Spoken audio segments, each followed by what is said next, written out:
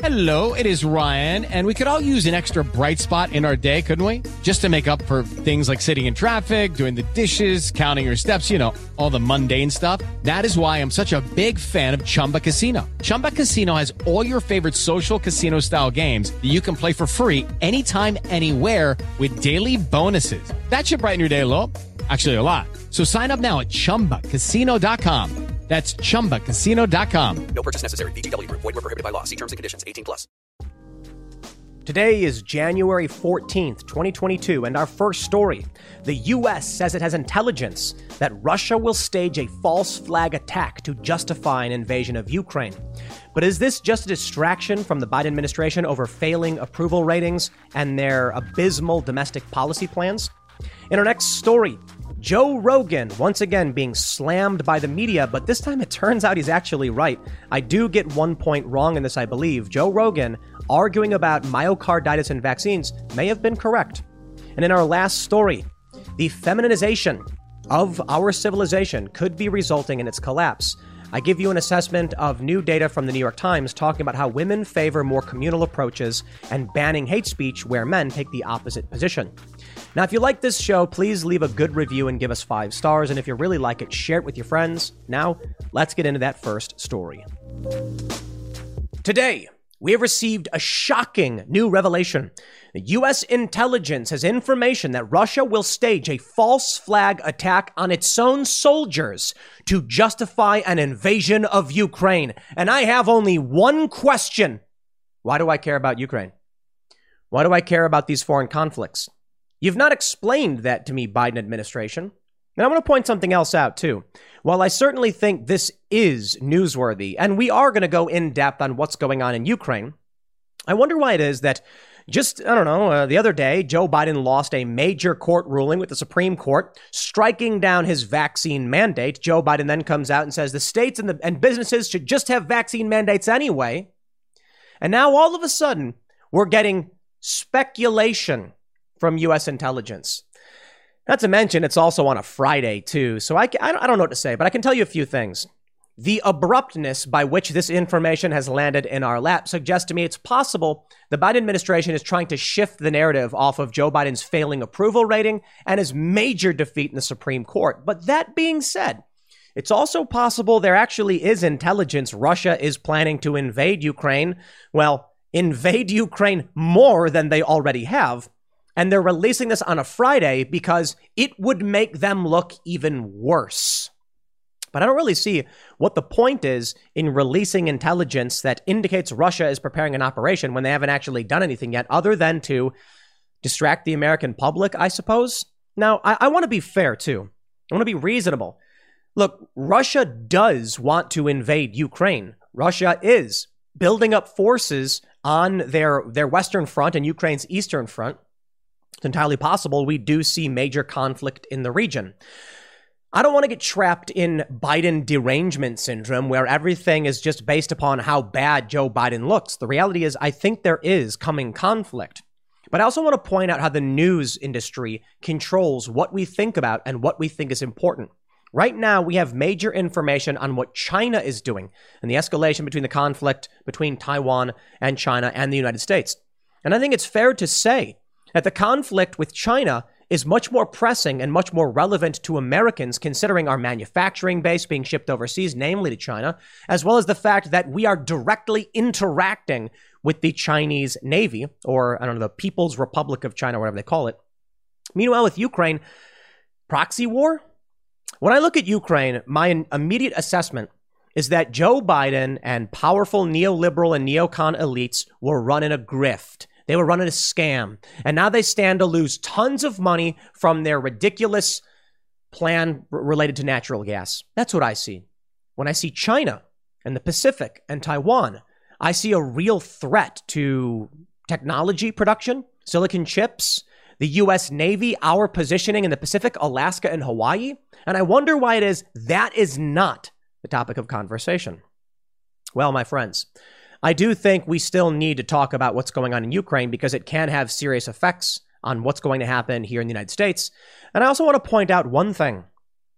The individual who wrote this article for CNN, which I'm using, is someone who pushed the Russiagate narrative to an absurd degree. So take it all with a grain of salt. Many people on the right are pointing out that it's very convenient the threat of war looms at a time when Joe Biden is being slammed over failing approval, Quinnipiac having Biden at 33% and Real Clear Politics having Biden at 41% approval. War tends to benefit presidents when they are struggling with domestic issues. But I don't think Joe Biden conspired to put Russian troops near the eastern border of Ukraine. So if anything, it would seem that there's a real problem here that we need to talk about, and maybe Biden and his administration are trying to exploit the crisis to distract the American public. But that being said, let's read the news. Before we get started, head over to timcast.com and become a member to help support my work and the work of our journalists. As a member, you are directly funding the journalists at timcast.com and the hard work they do, and you will get access to exclusive members of the Timcast IRL podcast. Ton of really awesome people in our library. We've got Steve Bannon and Alex Jones, Marjorie Taylor Greene, Mike Rowe recently. So you'll definitely want to check out that huge library of content. But don't forget to like this video, subscribe to this channel, and share this video right now everywhere you can. Facebook, Twitter, Getter, Minds, whatever it is you use. That's the marketing power. That's organic growth. It allows us to compete with the likes of CNN. That's your direct support that is greatly appreciated. Here we go from CNN. U.S. intelligence indicates Russia is preparing operation to justify invasion of Ukraine. They say the U.S. has information that indicates Russia has pre-positioned a group of operatives to conduct a false flag operation in eastern Ukraine.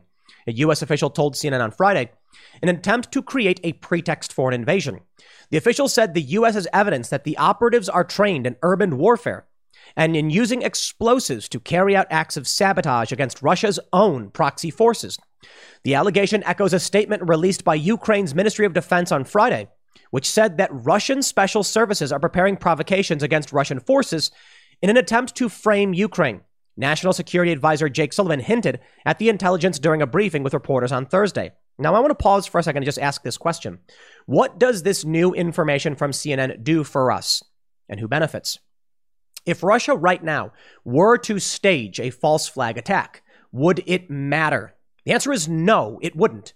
If they come out and tell you Russia faked it, it won't. Who cares? Russia's still going to invade, right? Russia's not going to go, oh, drat, they discovered our plot. Guess we better not invade. No.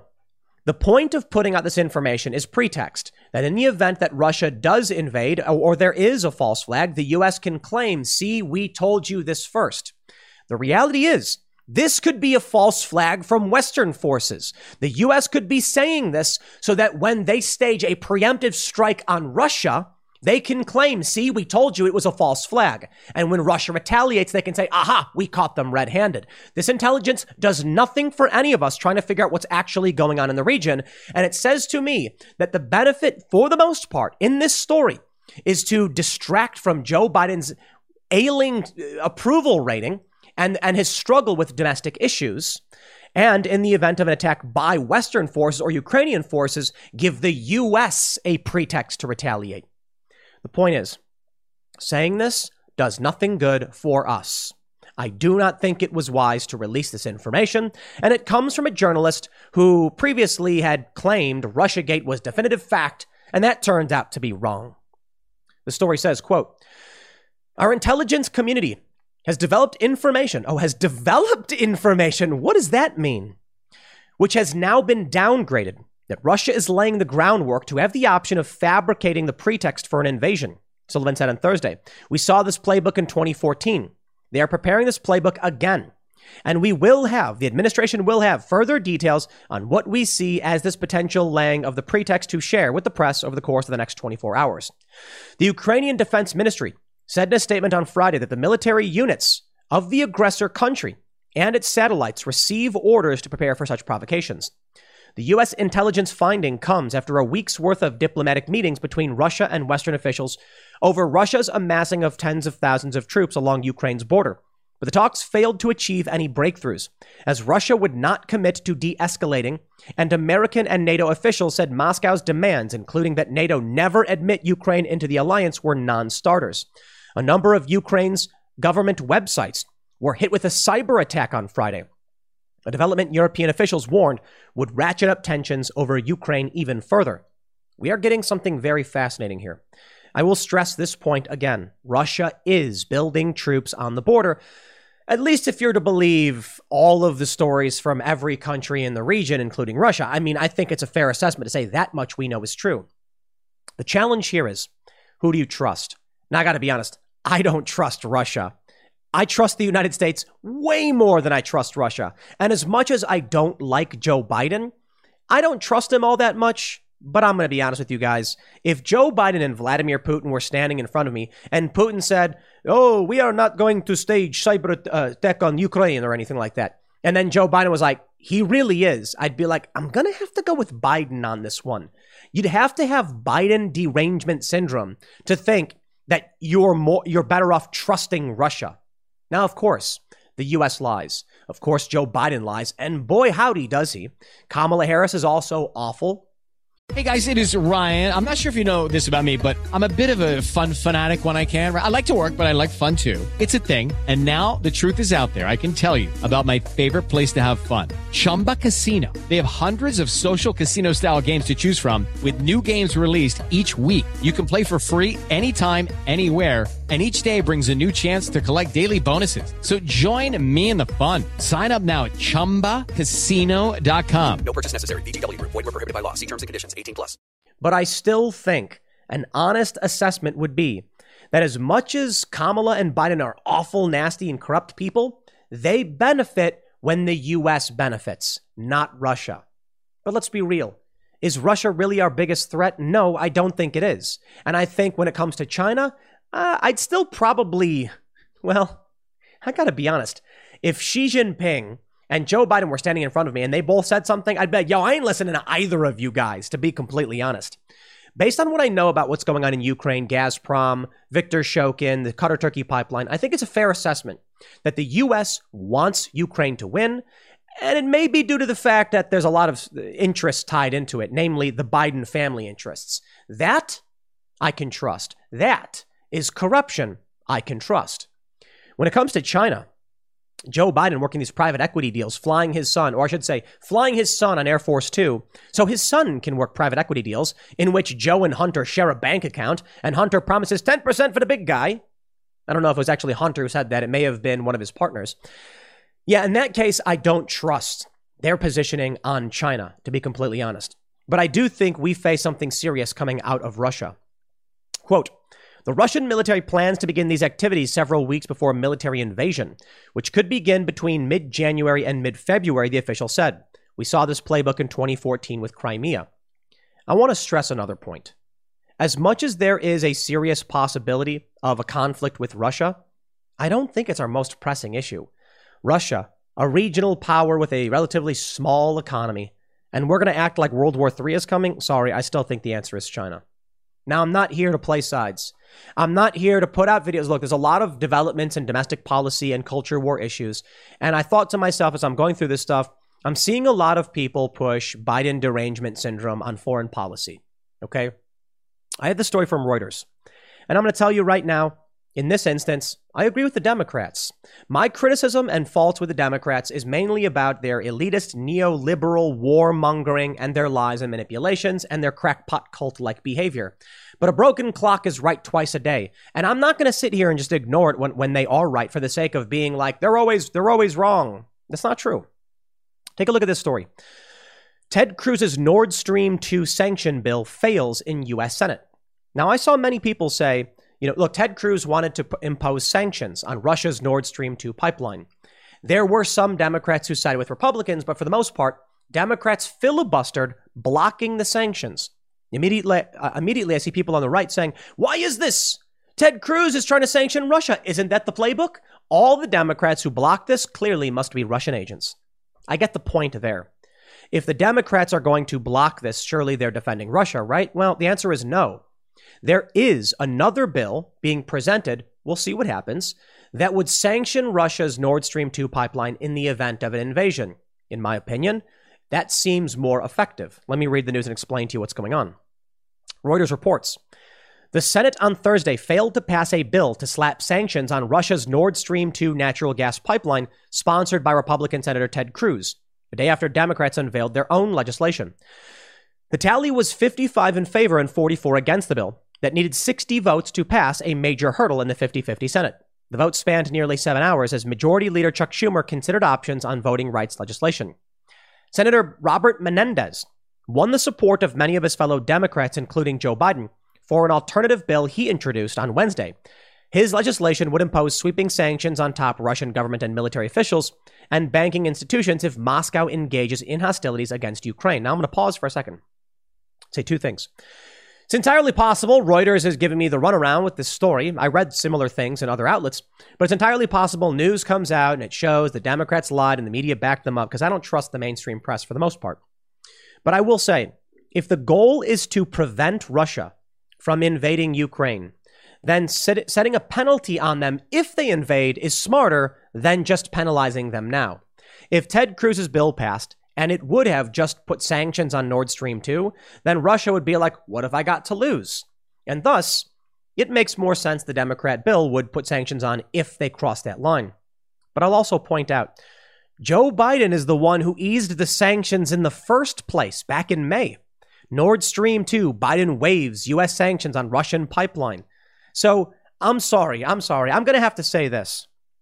The Democrats don't get to claim the high road by saying, we'll use this as leverage, when it was Joe Biden in the first place who eased the sanctions. You could have just left them on.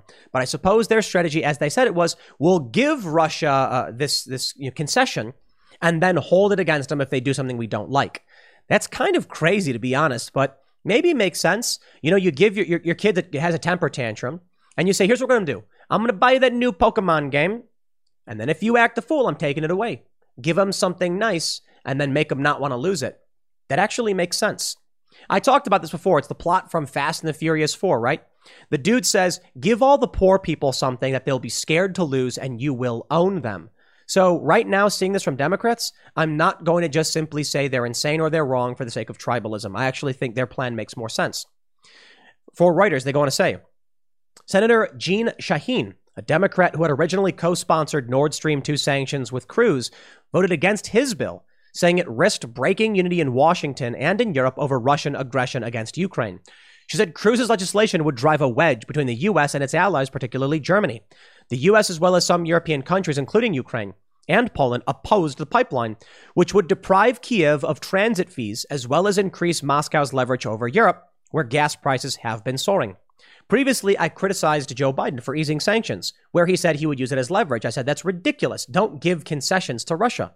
But I am certainly willing to admit that right now it seems like this may actually restrict Russia. In the long term, however, look, I understand the idea of giving someone something so that you can control their behavior. If you have no leverage, you have nothing. I don't think we can keep playing the game of giving things up to Russia and crossing our fingers they don't cross us back. Because then what happens is Russia learns, okay, all I have to do is threaten the U.S. and they'll give me whatever I want. That is untenable. For the time being, I get it. But maybe, that's fair to say, Cruz's position does make sense to walk back what Biden did. But I will stress the point again. I'm not an absolutist. I'm not a moral absolutist. Many people say, like, Tim will do a segment and he'll say one thing, but then immediately contradict it. I hope you understand the purpose of entertaining the nuance in these positions. There's a lot I don't know. It may be that Ted Cruz is right about his position on sanctioning Nord Stream 2. I don't know. I would just say, in this present moment, telling Russia we will take something away from you if you invade Ukraine seems that it will be effective. Not that I like it in the long term. I don't know for sure. Now, the U.S. has stated they are fully prepared if Russia invades Ukraine. This is all big news, and I want to point out a news cycle issue as well. This stuff with war has been going on. While many of us talk about culture war issues and Biden's approval rating, I think it's important to focus on what may actually end up to be a serious international conflict. I don't know how the U.S. would respond. They say they're ready to respond. I don't want the U.S. to get involved in a war in Ukraine. It may just be NATO, but that invariably will rope in the United States. It could just be European allies. Still, I think the conflict is bad, but it is Russia pushing the border. And this conflict may be inevitable. As we read already in the first report from CNN, there have been cyber attacks hitting Ukraine as the U.S. is warning, Russia could be preparing for war. That's a reality. NBC News. If Russia launches an attack on Ukraine, what might it look like? Here are some possibilities. With troops massed on Ukraine's border, Russia has many options for an attack, experts say, including steps short of full-scale invasion and occupation. Many countries in Europe will not tolerate Russian invasion of Ukraine. But let's be real. Russia already invaded. They're there. They have proxy troops. They've taken Crimea. I want to talk to you about what I think is the actual foreign policy threat and something we need to be focused on that I think we are being distracted away from, to put it mildly.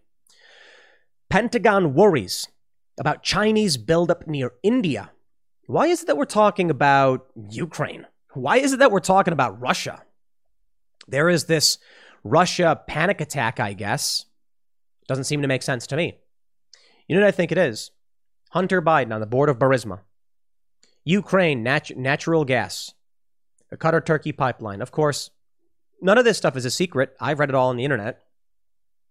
But I believe that Joe Biden was heavily invested in corruptly, as it were, with getting a natural gas pipeline in Ukraine to offset Russia's natural gas monopoly in Europe.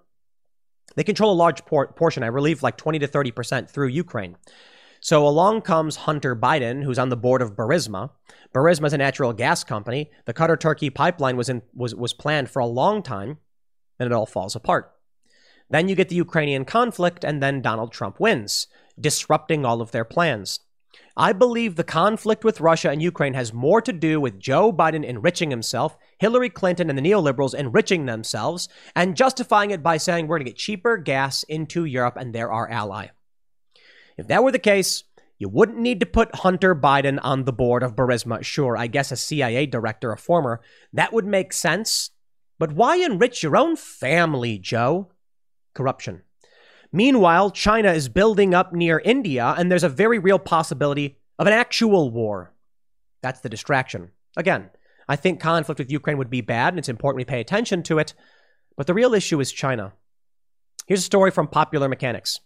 China denies remarkable expansion of its nuclear arsenal, which is laughable. This story from just the other day. I wonder why it is that in mainstream political spaces, this is not the major headline, that China is expanding its nuclear arsenal.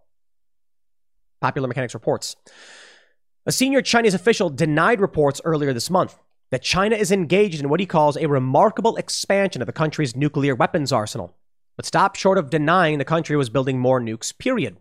Meanwhile, the U.S. Department of Defense claims that China will effectively triple its inventory of nuclear warheads by 2030. Fu Kong, the Director General of the Department of Arms Control at the Ministry of Foreign Affairs of the People's Republic of China, told Chinese state television that China is still committed to the minimum level of nuclear weapons in its arsenal that is required for national defense.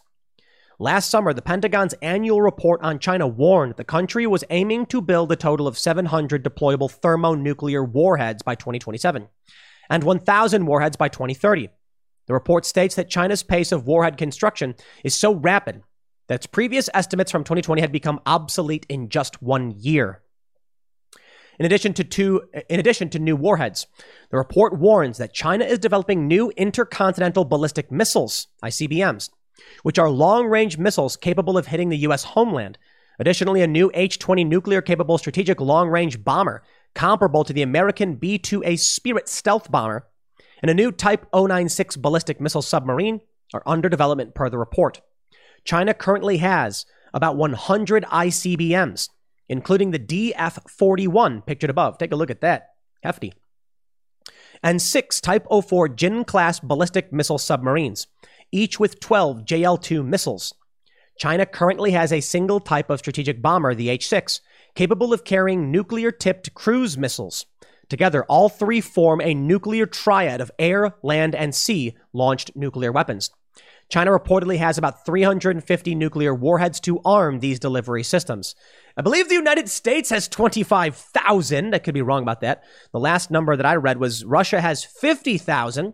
The US has 25,000, and China has only 350. So you may be saying, but hold on, Tim, Russia has so many more nuclear weapons. Why do we view China as a bigger threat? Well, in the event of all-out nuclear war, I can certainly understand why Russia is more concerning to us.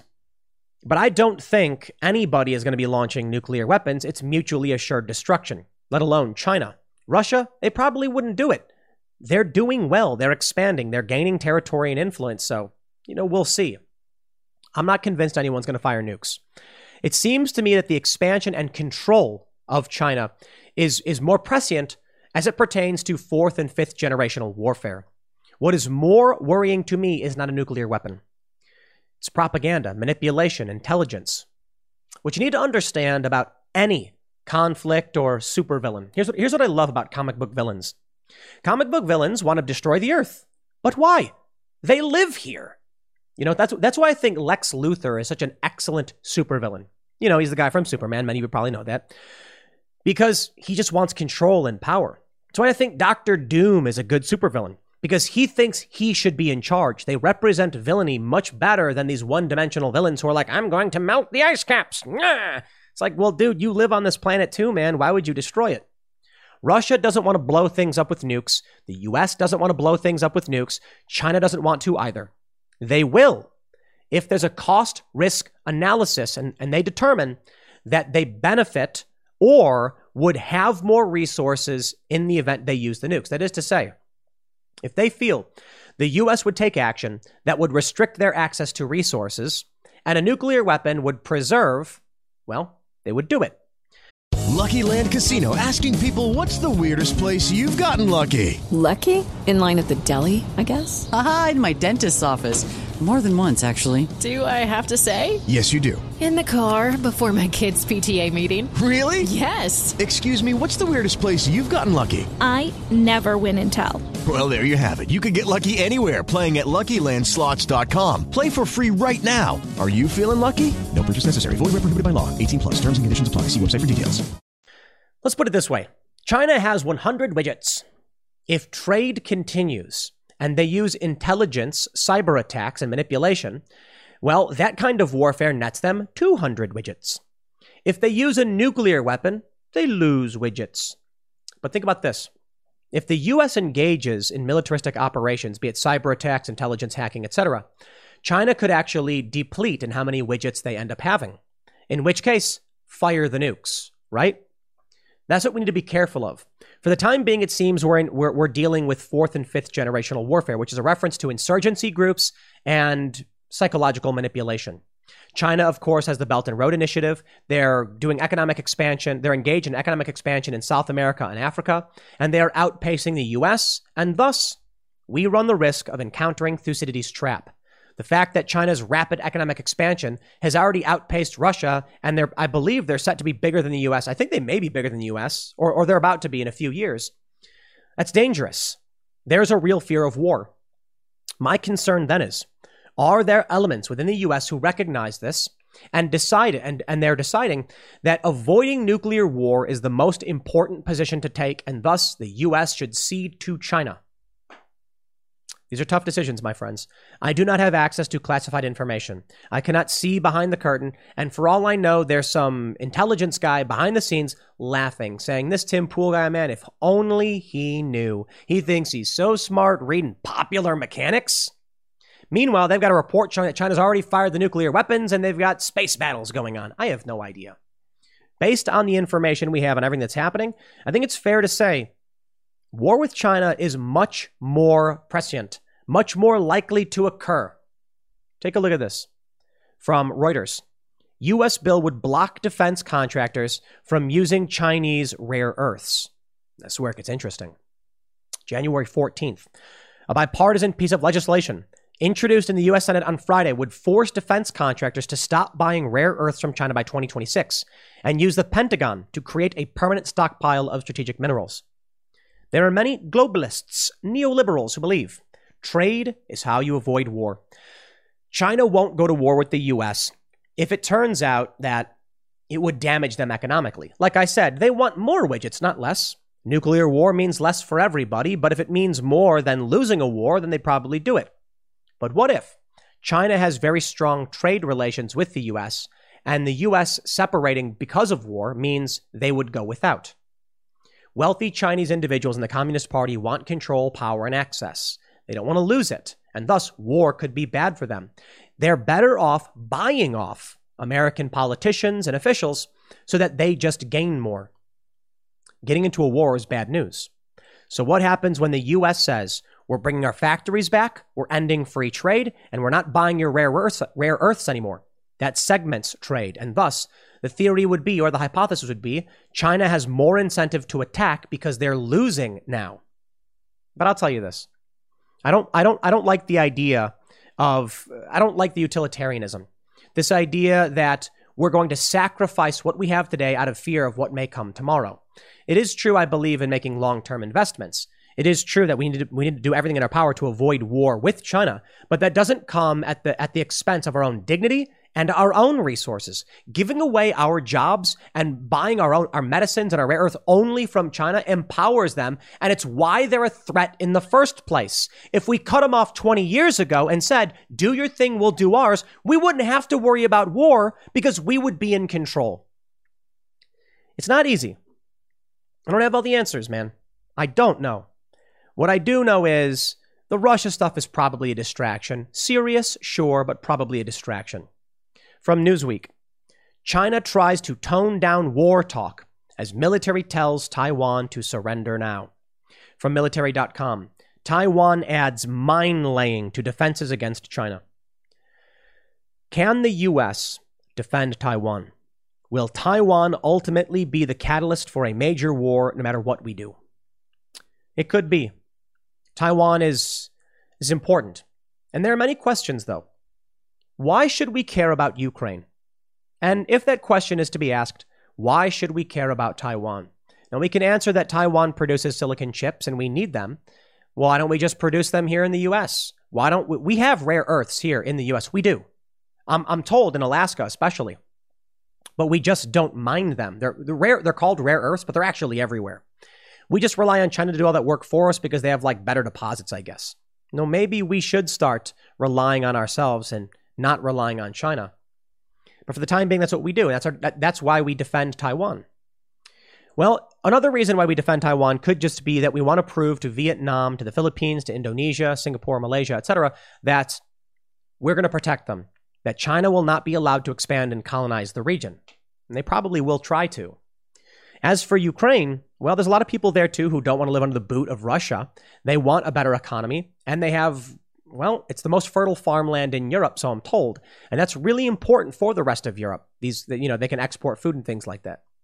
I don't know if they have the same resources like, silicon chips, but I can tell you the lower standard of living, the lower cost of living, makes it really cost effective for technology companies to hire human labor for coding and development. Someone who does coding in Ukraine is going to be making like 1,000 times more than your average Ukrainian citizen. No joke. I was told that, and I could be, times have changed, but the average Ukrainian monthly salary was the equivalent of $400. But somebody who is a developer working on tech programs, mobile apps, they could be making $100,000 per year, which is not really 1,000 times higher, but it is a lot higher than the average salary. So for the U.S., having access to Ukrainian labor and tech development is very important. Maybe almost important as getting silicon chips from Taiwan. I don't know. How about this? How about we hire American citizens and we don't worry about the labor in Ukraine? I mean, it is benefiting the people there and helping their economy, but how about we just focus on our own economy because we have very serious problems here? How about we start setting up factories in the U.S., we rely on our own country, our own labor, we secure our own borders, and we stop acting like the world police? It's easy to say. It is. The U.S. has been, to a certain degree, a stabilizing factor around the world, but let's be real. It's also been a massively destabilizing figure around the world, particularly in the Middle East.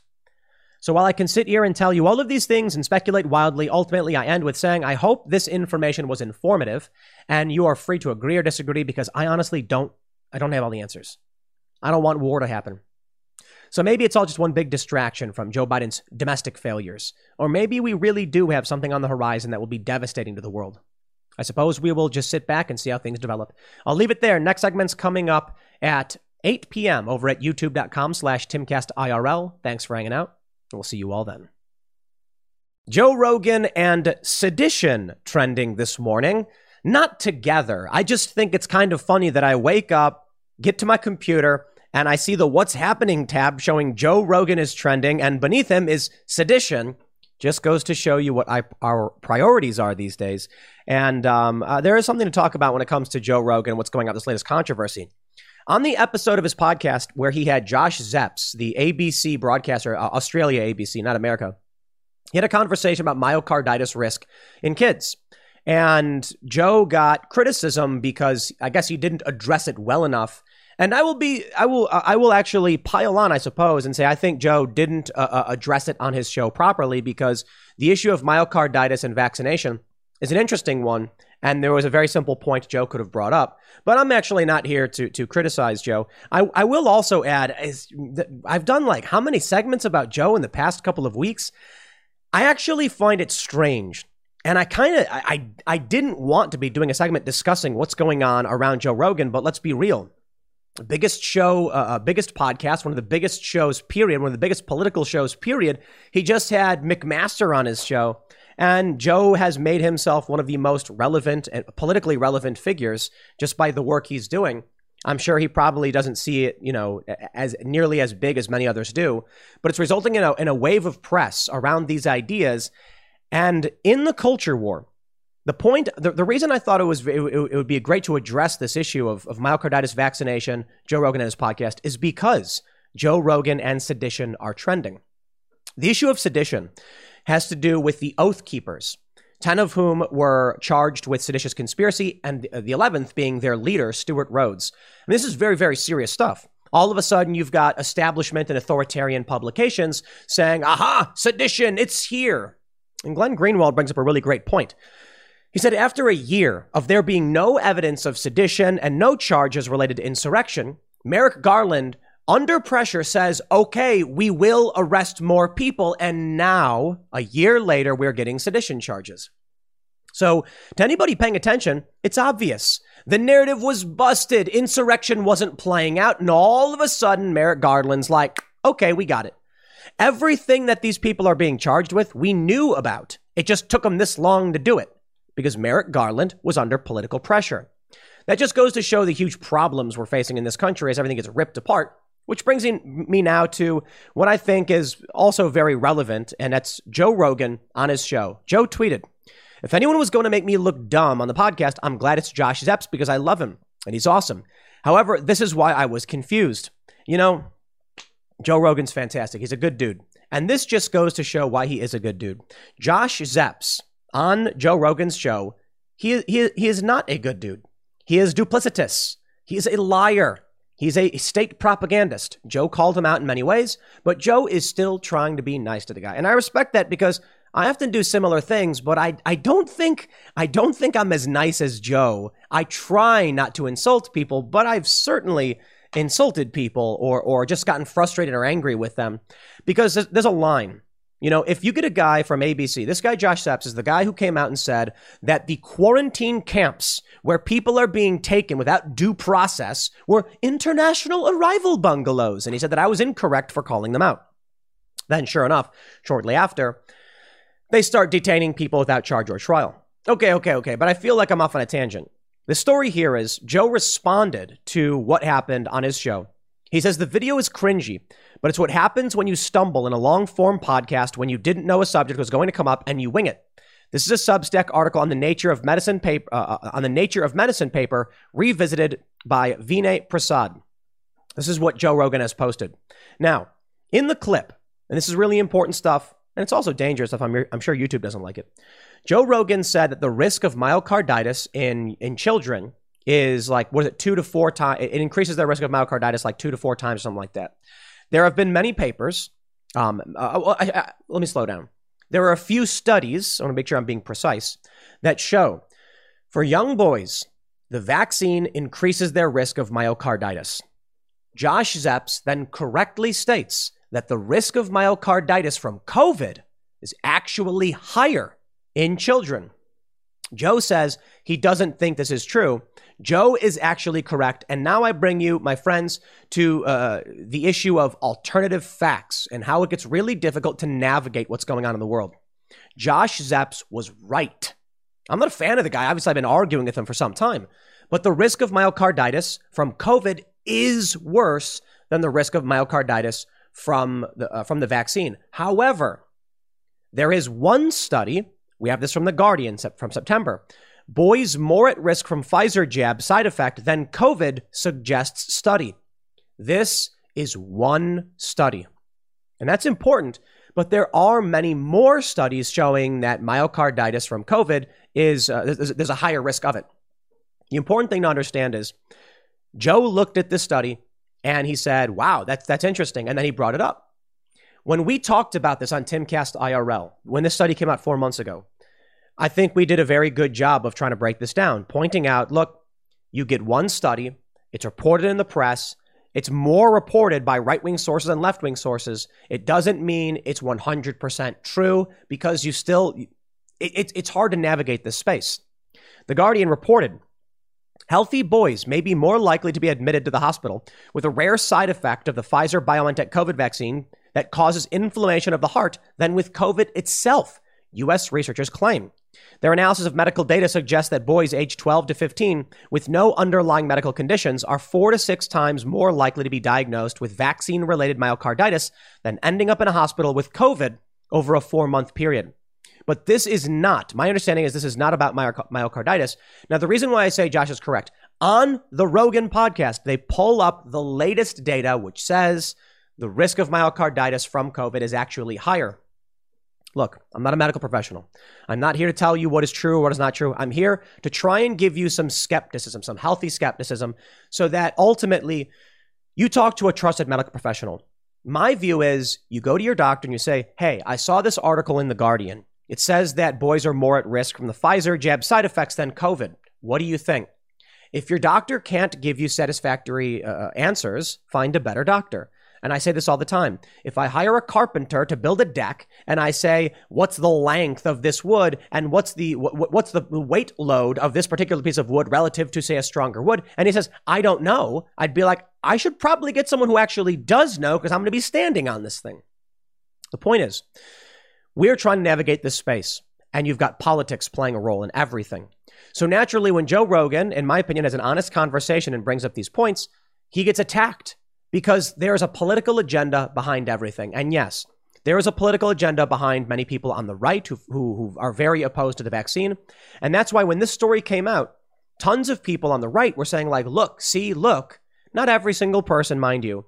And my response was, that's crazy. It's one study. Take it into consideration. Ask your doctors about it. And there you go. I mean, I'm not going to look at this and be like, oh, it's definitive truth. I do think, however, the data has shown there is a risk of myocarditis following sequential COVID-19 vaccinations by age and sex. We have this from MedRx IV. This was posted, I think Majid Nawaz posted this. There is a reality here. Absolutely. Joe correctly points out in his show as well that if you're going to vaccinate 300 million people, that means you're going to be giving out 600 million doses. And now with boosters, 900 million. Yeah, you're going to get a high number of adverse events from the vaccination. That's a fact. But think of it this way. What we're really interested in is vaccine adverse events per capita, not necessarily total numbers. I often see people on the right talking about the VAERS report of like 21,000 deaths reported in VAERS.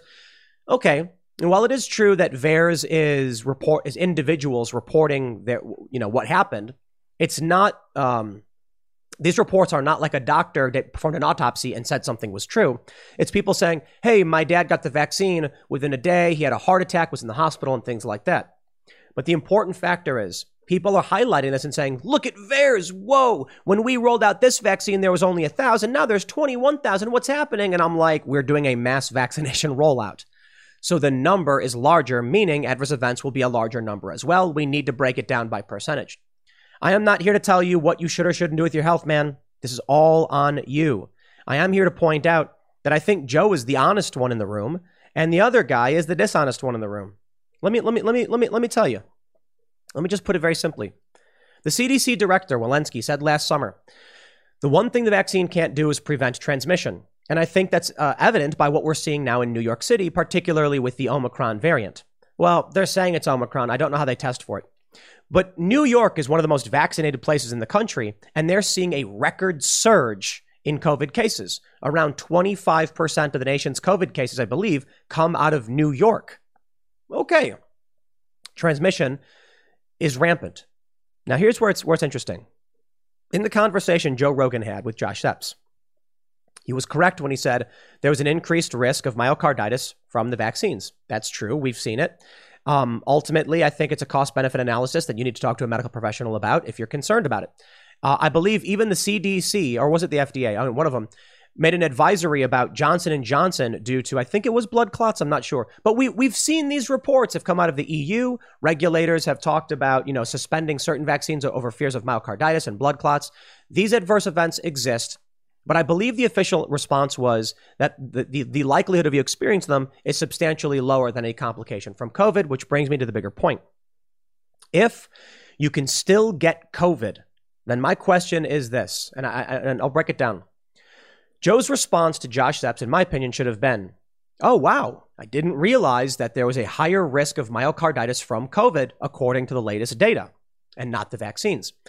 I suppose then, if you give a child a vaccine, but they are still able to get COVID, then they're going to have a higher risk of myocarditis than if they weren't vaccinated, correct? Now, that's an interesting point, isn't it? Ultimately, I don't have the full picture, right? What I mean is, even if you get, let's say a kid gets vaccinated and he has a higher risk of myocarditis, then he ends up getting COVID. But if the vaccines reduce the severity of symptoms, which is what, basically all of the mainstream reporting has told us, then maybe he is still better off, even if he has a greater risk of myocarditis. I guess we can break it down this way. Myocarditis is not the only complication. There are many other things to consider. And I'll tell you, man, I experienced COVID, and it was the worst illness I've ever experienced. I don't know why I had it so bad. Some people have said, I was asked, do you regret? Well, you know what? I'm not going to get too much into it. I've had people, I've seen people downplay it. I would not wish COVID on anybody, and I think it's really bad. And I've had some very scary, it's scary. It is. I'm not saying for me, obviously, I was worried enough to call a doctor and get medical treatment. But I know people who have gotten COVID, and I'm really worried about them. I know people who have gone to the ER. Now, Joe says he knows many people who went to the ER due to vaccination adverse events. I actually do know a handful, a couple people. I want to make sure I'm very precise in this. A couple people that I know personally definitively had adverse reactions to the vaccine. But it's known. I suppose the challenge here is conversations like this are impossible to have because of YouTube's threat of censorship. And so you have a lot of people who are refusing to speak up about it, a lot of people who are scared to speak up about it, and thus we're not getting a legitimate conversation on cost-benefit analysis, which I can't tell you. I can't tell you what you should choose to do, right? You got to go to a doctor and you make sure that they give you sound advice. And aside from not wanting to get banned, I also don't want to be legally responsible for advocating for some kind of, kooky treatment or anything like that. With Lucky Land Slots, you can get lucky just about anywhere. Dearly beloved, we are gathered here today to... Has anyone seen the bride and groom? Sorry, we're here. We were getting lucky in the limo and we lost track of time. No, Lucky Land Casino, with cash prizes that add up quicker than a guest registry. In that case, I pronounce you lucky. Play for free at LuckyLandSlots.com. Daily bonuses are waiting. No purchase necessary. Void where prohibited by law. 18+. Terms and conditions apply. See website for details.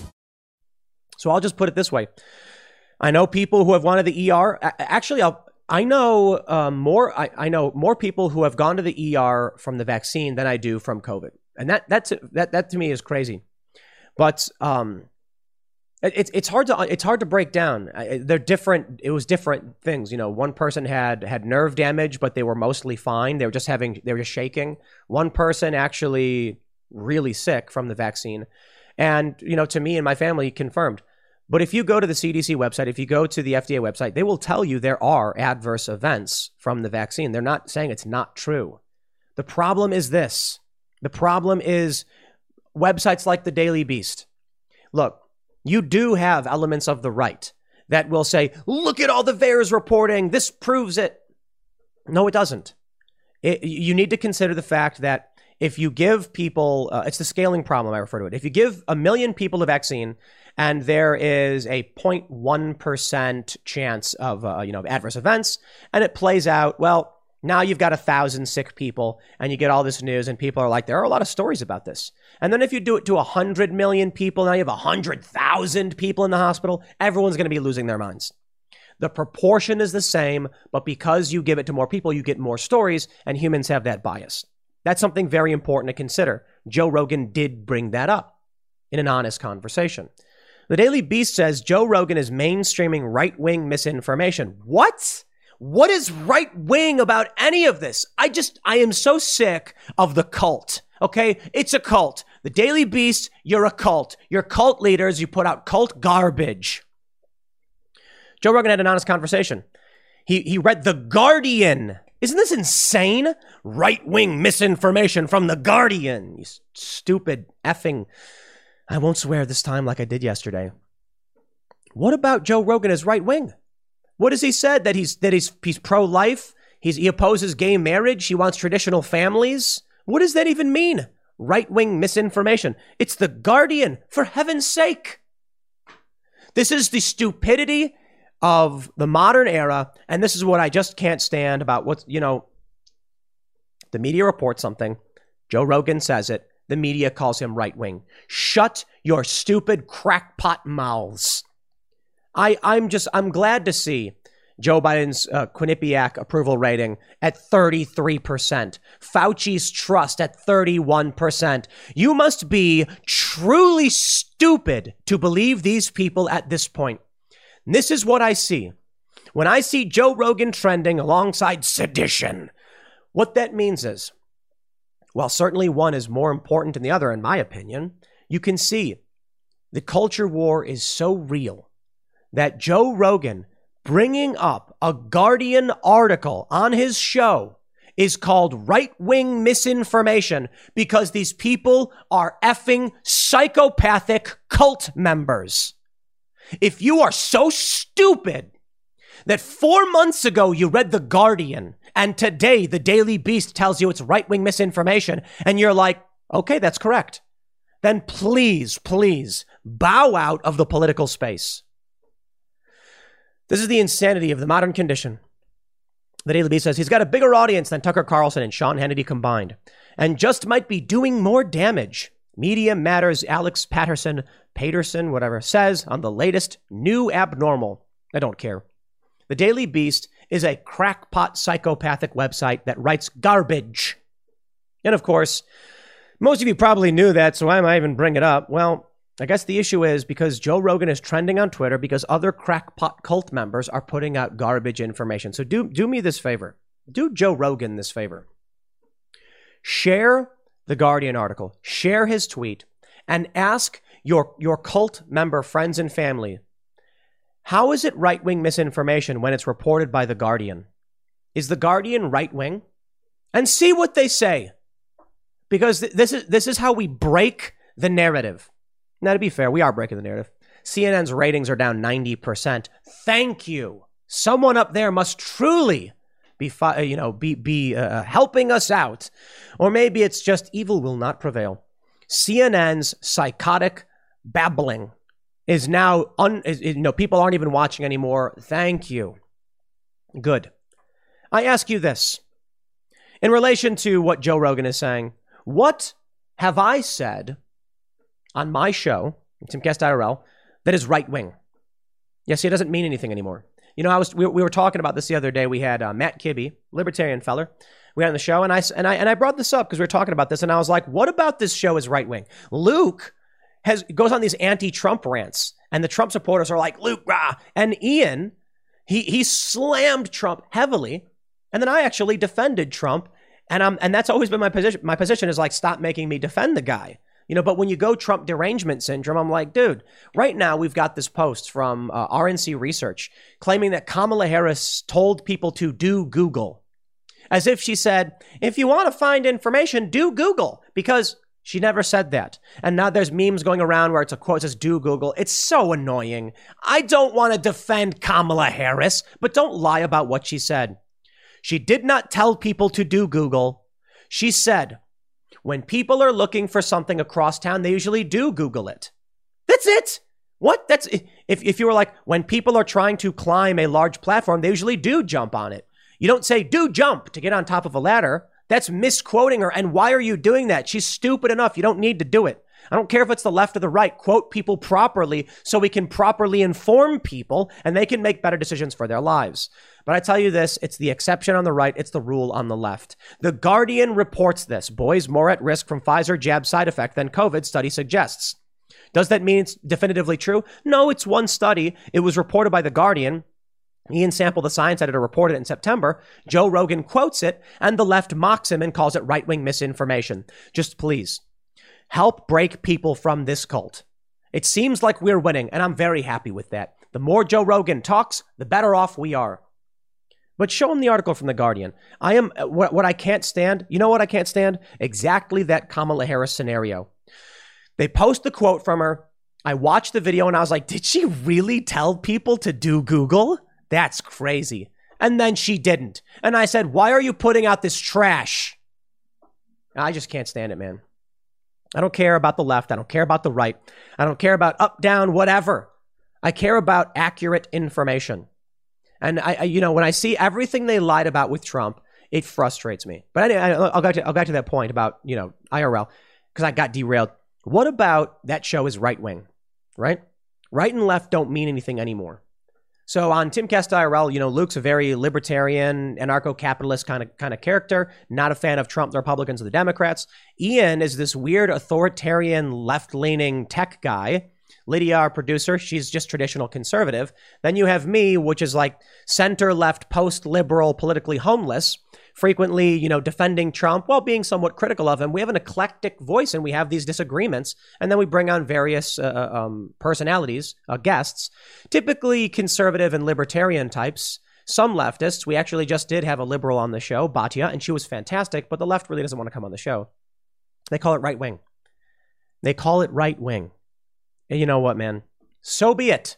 If right wing just means like real world, fine. I remember that line when Colbert said, reality has a liberal bias. Perhaps that was the case 20 years ago, good sir, but today, y'all live in crackpot fantasy land where 4 months after left-wing The Guardian publishes data, they're calling it right-wing misinformation. So please, spare me. Joe Rogan is not right-wing. Nothing he promotes is right-wing. The dude is in favor of universal basic income, for heaven's sake. But here we are. Welcome to the modern condition, my friends, but you heard it here. There you go.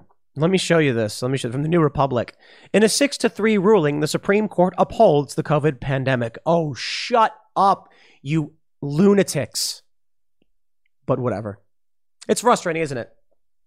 Look, it would help me out if you share these videos. I think I do a good job of breaking down my points. And if you think it's effective, please consider sharing this with people who are trapped in the matrix. But at the very least, all you need to do is take the Daily Beast article and the Guardian article and ask your friends and family about it. Is Joe Rogan spreading right-wing misinformation? The article's the Guardian. Is that right-wing? How does that make sense? Unless we lurch so far leftward. But what does left even mean at this point? What does right-wing misinformation mean? It's so dumb. Right-wing misinformation like what? Traditional families are good for children? Whatever. I'm over it. Next segment's coming up at 1 p.m. on this channel. Thanks for hanging out, and I'll see you all then. Men used to be manlier. It's not the trope. It's true. Reuters has this story from back in 2007. Men's testosterone levels declined in the last 20 years. And we have this story from Forbes. You are not the man your father was. Among millennial men, your T levels are getting low. Many of you may be familiar with the famous video from the Try Guys. I think they were with BuzzFeed. They went out and got their testosterone levels checked, and boy, was it bad. These young men, who I believe were in their 20s, had testosterone levels equal to that of 80-year-old men. I don't necessarily blame the guys, I guess. I can blame our culture. I can blame our parents. And, one of the things you can do, my understanding, to increase T levels is exercise, work out, lift some weights, eat some red meat. But we are a nation of increasing femininity. And we have in the media the constant berating of men being told that they're toxically masculine, which is not true. There certainly is toxic masculinity, but most men are just positively masculine. But as we demonize men more and more and more, there is one direction we are headed towards, my friends, and it's very simple: communism. And you can blame the women. I'm kidding, by the way. I'm only half kidding, actually, which brings me to the main point of this segment. A story from the New York Times. The gender gap is taking us to unexpected places. How surprising would it be to many of you to find that communism arises out of more feminine viewpoints and cultural desires? This is not to demonize women or say they're wrong. In fact, I think the feminine viewpoint is important, nay, essential to a functioning society.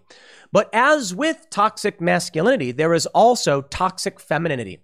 And if you have an imbalance is where the problem arises. And today, my friends, the problem has arisen.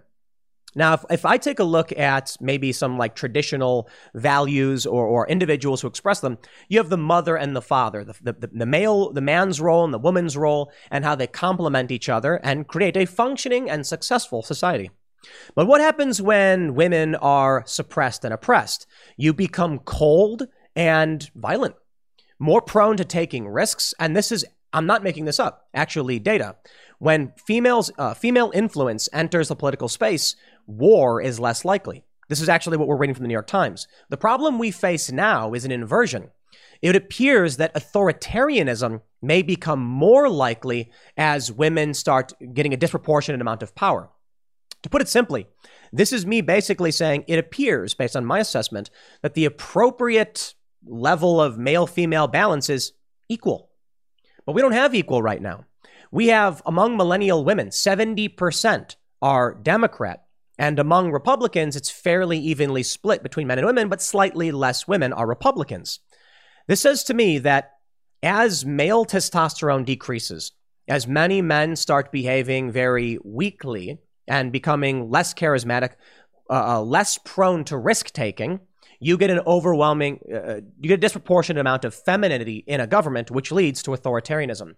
And I'm going to back this up not just with the science, but I also have an interesting article about the Russian Revolution and how women at the time were seen as overwhelmingly conservative. But many of you may say, Tim, that makes no sense. Women are progressives. They're left.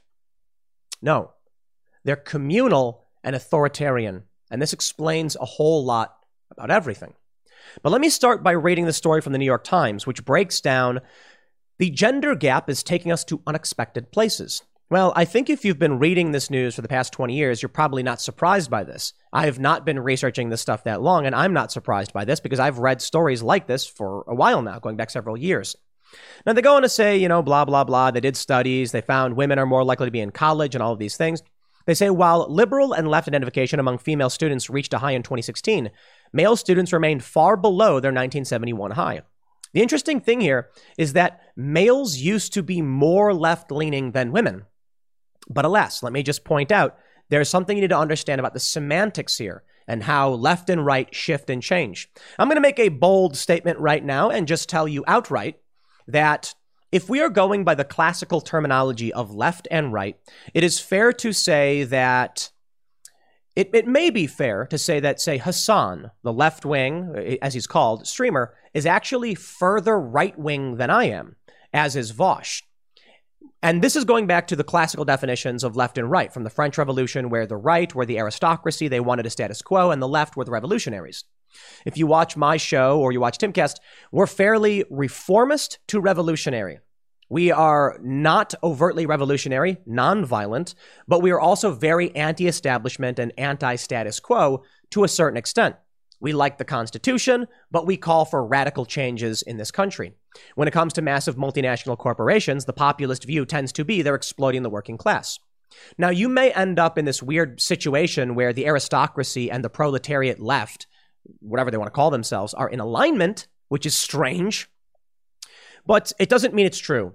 When we do a show on Timcast IRL where we rag on uniparty establishment politics from the left and the right, we're critical of Donald Trump but defend him in certain respects. We call for, say, abolishing the Federal Reserve, and we want the legalization of recreational drugs. These are all fairly revolutionary ideas. Now, we respect the Constitution because it safeguards human rights, but that's not reactionary. In fact, Luke went on a rant the other day against Donald Trump.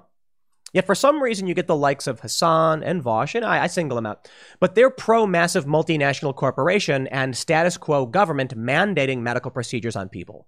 That's a big one for me. That's very, very big. Now, Hassan has talked about how he wants to nationalize the medical industry, but that's still not revolutionary. That's actually authoritarian and backs up a lot of my points. If the power structures are currently in place, the big pharmaceutical companies, they're already in power. And the response from the left is to enshrine their power at a national level that's not left-wing in the classical sense. That's actually in support of the aristocracy. It would enshrine their powers. Now, of course, maybe they're saying they want to completely dismantle the system and replace those who are in charge with someone else that still bolsters the intelligentsia and the intellectual elites in the revolution, in their version of the revolution. I do think it's fair to say, in reality, left and right are completely meaningless. And it's stupid to argue that I or they or anybody is left or right, and they're just tribal signifiers at this point. But let's get back to gender and the significance here. They go on to say, a Knight Foundation survey in 2017 of 3,014 college students asked, if you had to choose, which do you think is more important? A diverse and inclusive society or protecting free speech rights? Men, 61-39 in favor of free speech. Women, 64-35 in favor of diverse society. Majorities of both male and female college students in the Knight Foundation survey support the view that the First Amendment should not be used to protect hate speech. But the men were more equivocal at 56-43 than women at 71-29. So when you hear hate speech must be banned, it is women overwhelmingly saying this. But could it be that it is directly tied to testosterone and those who have taken high levels of testosterone being more or having natural high levels being more prone to risk taking? That is to say, I understand the problems of hate speech. However, I think the risk is worth the reward. We can't just lock down and keep everything safe. And therein lies the advance towards communism, authoritarianism, corporatism, or fascism. The more feminine a person is, the more likely they are to prefer safety over risk. Now, far be it from me to pretend like I'm an evolutionary psychologist, but I'd be interested in hearing the thoughts of, say, Brett Weinstein, or is that how you pronounce it? I'm probably pronouncing it wrong. Or any other evolutionary biologist and psychologist to discuss the ideas as to why it is women tend to prefer safety and men tend to take risks. One hypothesis, and this actually may be theoretical, it may be considered scientific fact for now, I don't know, is that men are disposable. So in the early nomadic tribes of humanity, women must be protected and kept safe because they were creating and nurturing life. However, you don't need that many men to create and nurture life, but you do need many women. So what happens is the men are able to take risks because if they die, you still have some men to have babies with the women. But the women, those who create life, if you lose women, then you struggle to make more babies, and thus a natural tendency emerged. Women that preferred safety tended to survive more, and a society that protected women was more likely to produce more babies, and as such, the majority of humanity tends to flow in that direction. It's not absolute, but that's how evolution tends to work. I'm not saying any of that's true. I'm just saying it's my personal hypothesis off of reading a lot of this information. They go on to say, the data on college students reflects trends in the electorate at large. The Pew Research Center provided the Times with survey data showing that among all voters, Democrats are 56% female, while Republicans are 52% male, for a combined gender gap of 18 points. Pew found identical gender splits among voters who identify as liberal and those who identify as conservative. I'd like to throw it back to Vox.com, an article I've referenced quite a bit. June 20th, 2018, Republicans have a millennial women problem. Nearly 70% of young women say they are leaning toward Democratic candidates in the midterms. Now, why is that?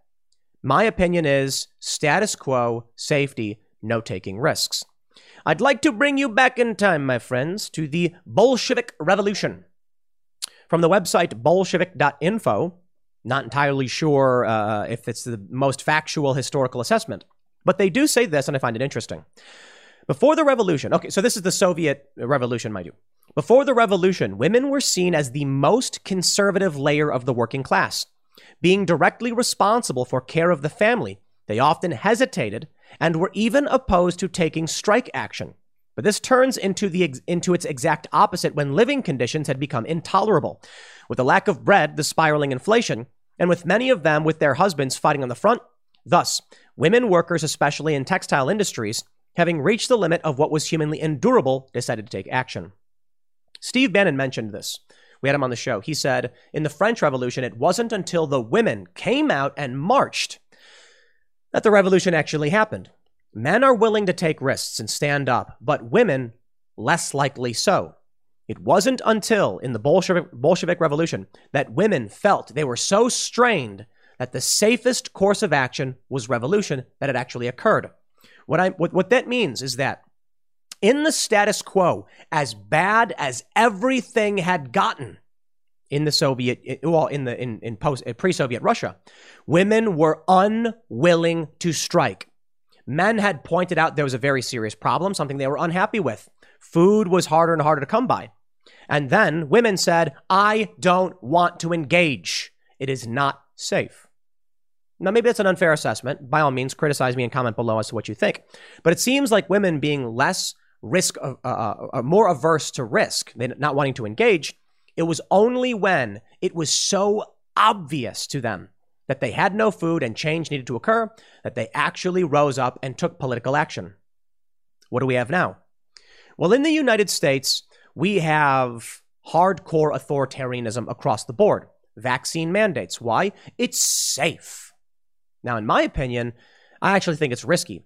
But if you are trusting of the establishment and the status quo and they come out and tell you this is safe, you are more likely to adhere to the authority as opposed to risk venturing off and doing something drastic for which you have no data. I can actually respect the position, but there is a tendency between men and women to differ in this regard. I once worked for a company where I was one of 5 directors, and I believe the other 4 were female. The company was having very serious problems. We were the ones running it, so we had to make a decision. My decision was dramatic, risky change. It may hurt us in the short term, but our long-term prospects will greatly improve. I was voted against. The women said, and this is a direct, I'll paraphrase a bit, but almost a direct quote. I was told it's just a storm and we must weather it. Stay the course. My response was, the ship is sinking, and if we don't take a dramatic change and venture off into a direction for which we know very little, we will sink. My attitude, and I firmly believe this was, we may not know what lies to the west, but we do know if we keep going straight, we will stay in a storm. The response from them was, but if we stay through the storm and stay the course, our plan will work and storms happen. It's not wrong to assume. But I found it interesting as I reflected upon it that my reaction was take the risk. We know not what lies in that direction, but it's better than staying in bad weather. And their response was, what we've done has always worked, so stay the course and the storm will end. Of course, in the end, I was proven right to a certain degree. Now, we still don't know what lied due west of our ship in this storm, but the company failed. And they failed miserably. A lot of people got fired, things didn't work out very well, and maybe the best bet would have been the risk, even if we didn't succeed. Lucky Land Casino, asking people, what's the weirdest place you've gotten lucky? Lucky? In line at the deli, I guess? Aha, in my dentist's office.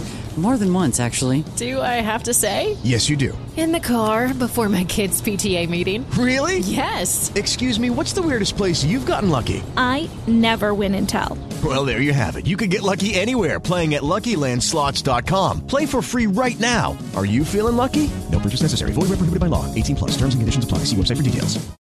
But when I take a look at these historical revolutions, from the French Revolution to the Communist Revolution, it says to me that, and I'm not saying it's a bad thing, women have a desire to maintain the status quo because it's the safest option. And that's really important.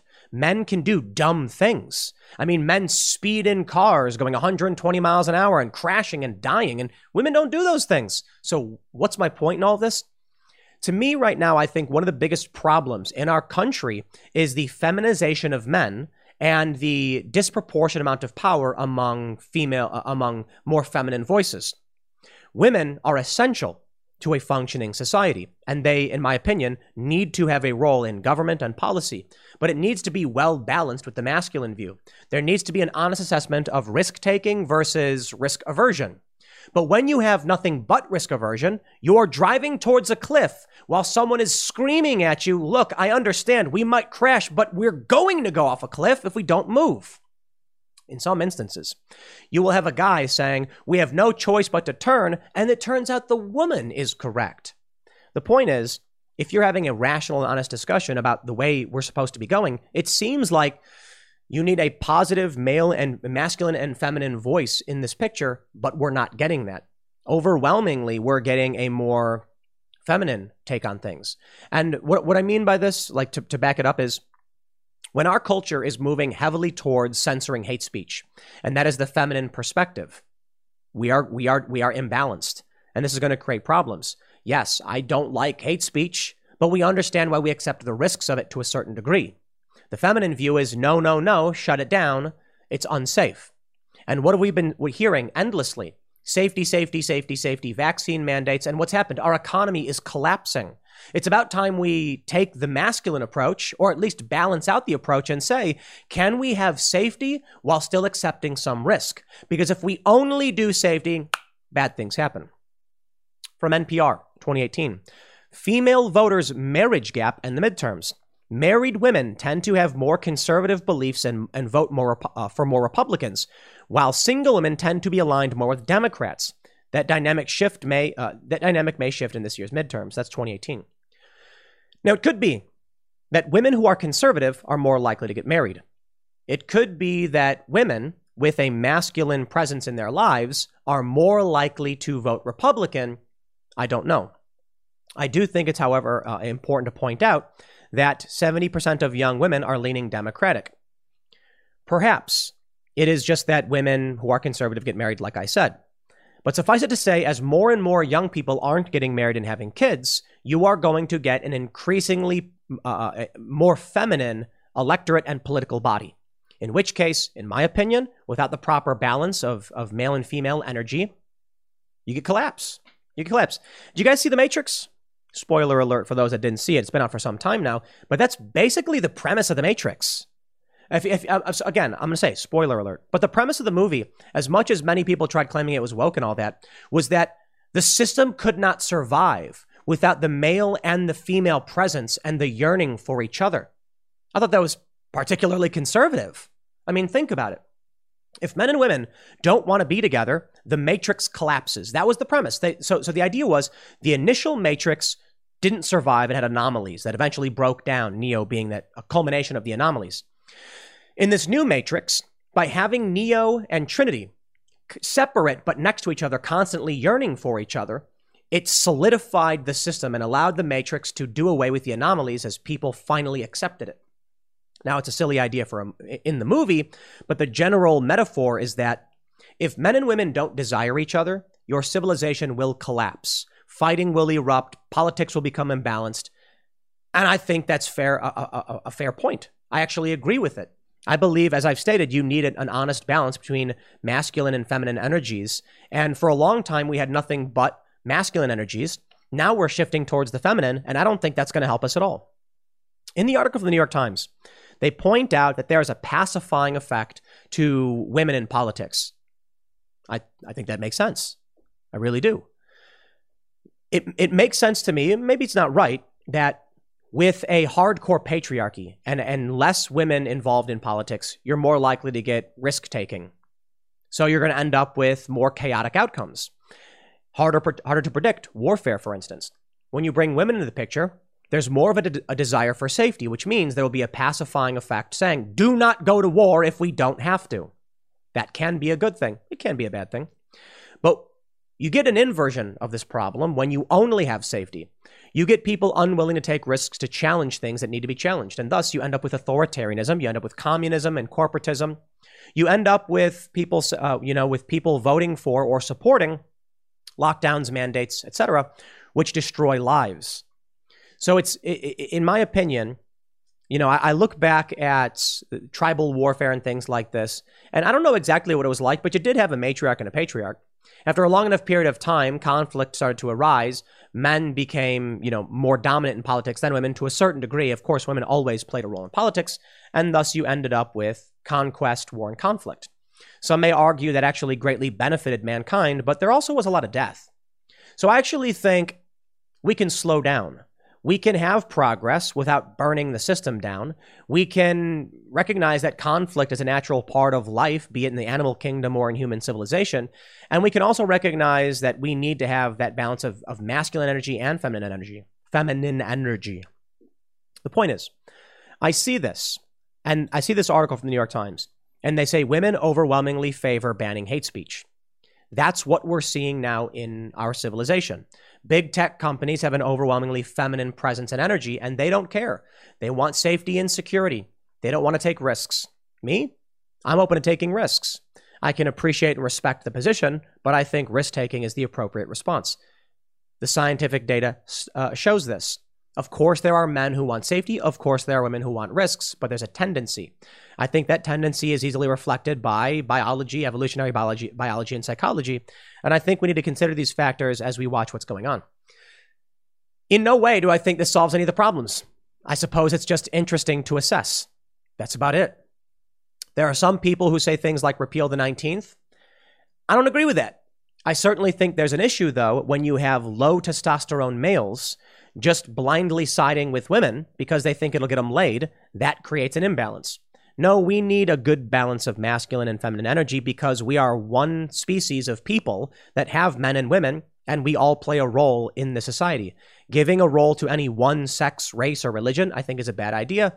Hey, I guess what I'm saying is real diversity of thought and opinion helps make us stronger. What we have right now is not that. We have homogenization. We have racial and gender homogenization. That's not a good thing.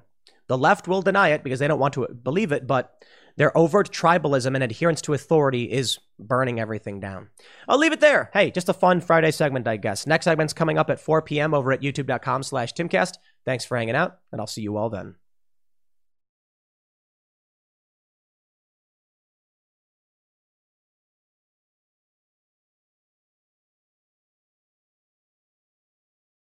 Lucky Land Casino, asking people, what's the weirdest place you've gotten lucky? Lucky? In line at the deli, I guess? Aha, in my dentist's office. More than once, actually. Do I have to say? Yes, you do. In the car before my kids' PTA meeting. Really? Yes. Excuse me, what's the weirdest place you've gotten lucky? I never win and tell. Well, there you have it. You can get lucky anywhere, playing at LuckyLandSlots.com. Play for free right now. Are you feeling lucky? No purchase necessary. Void where prohibited by law. 18+. Terms and conditions apply. See website for details.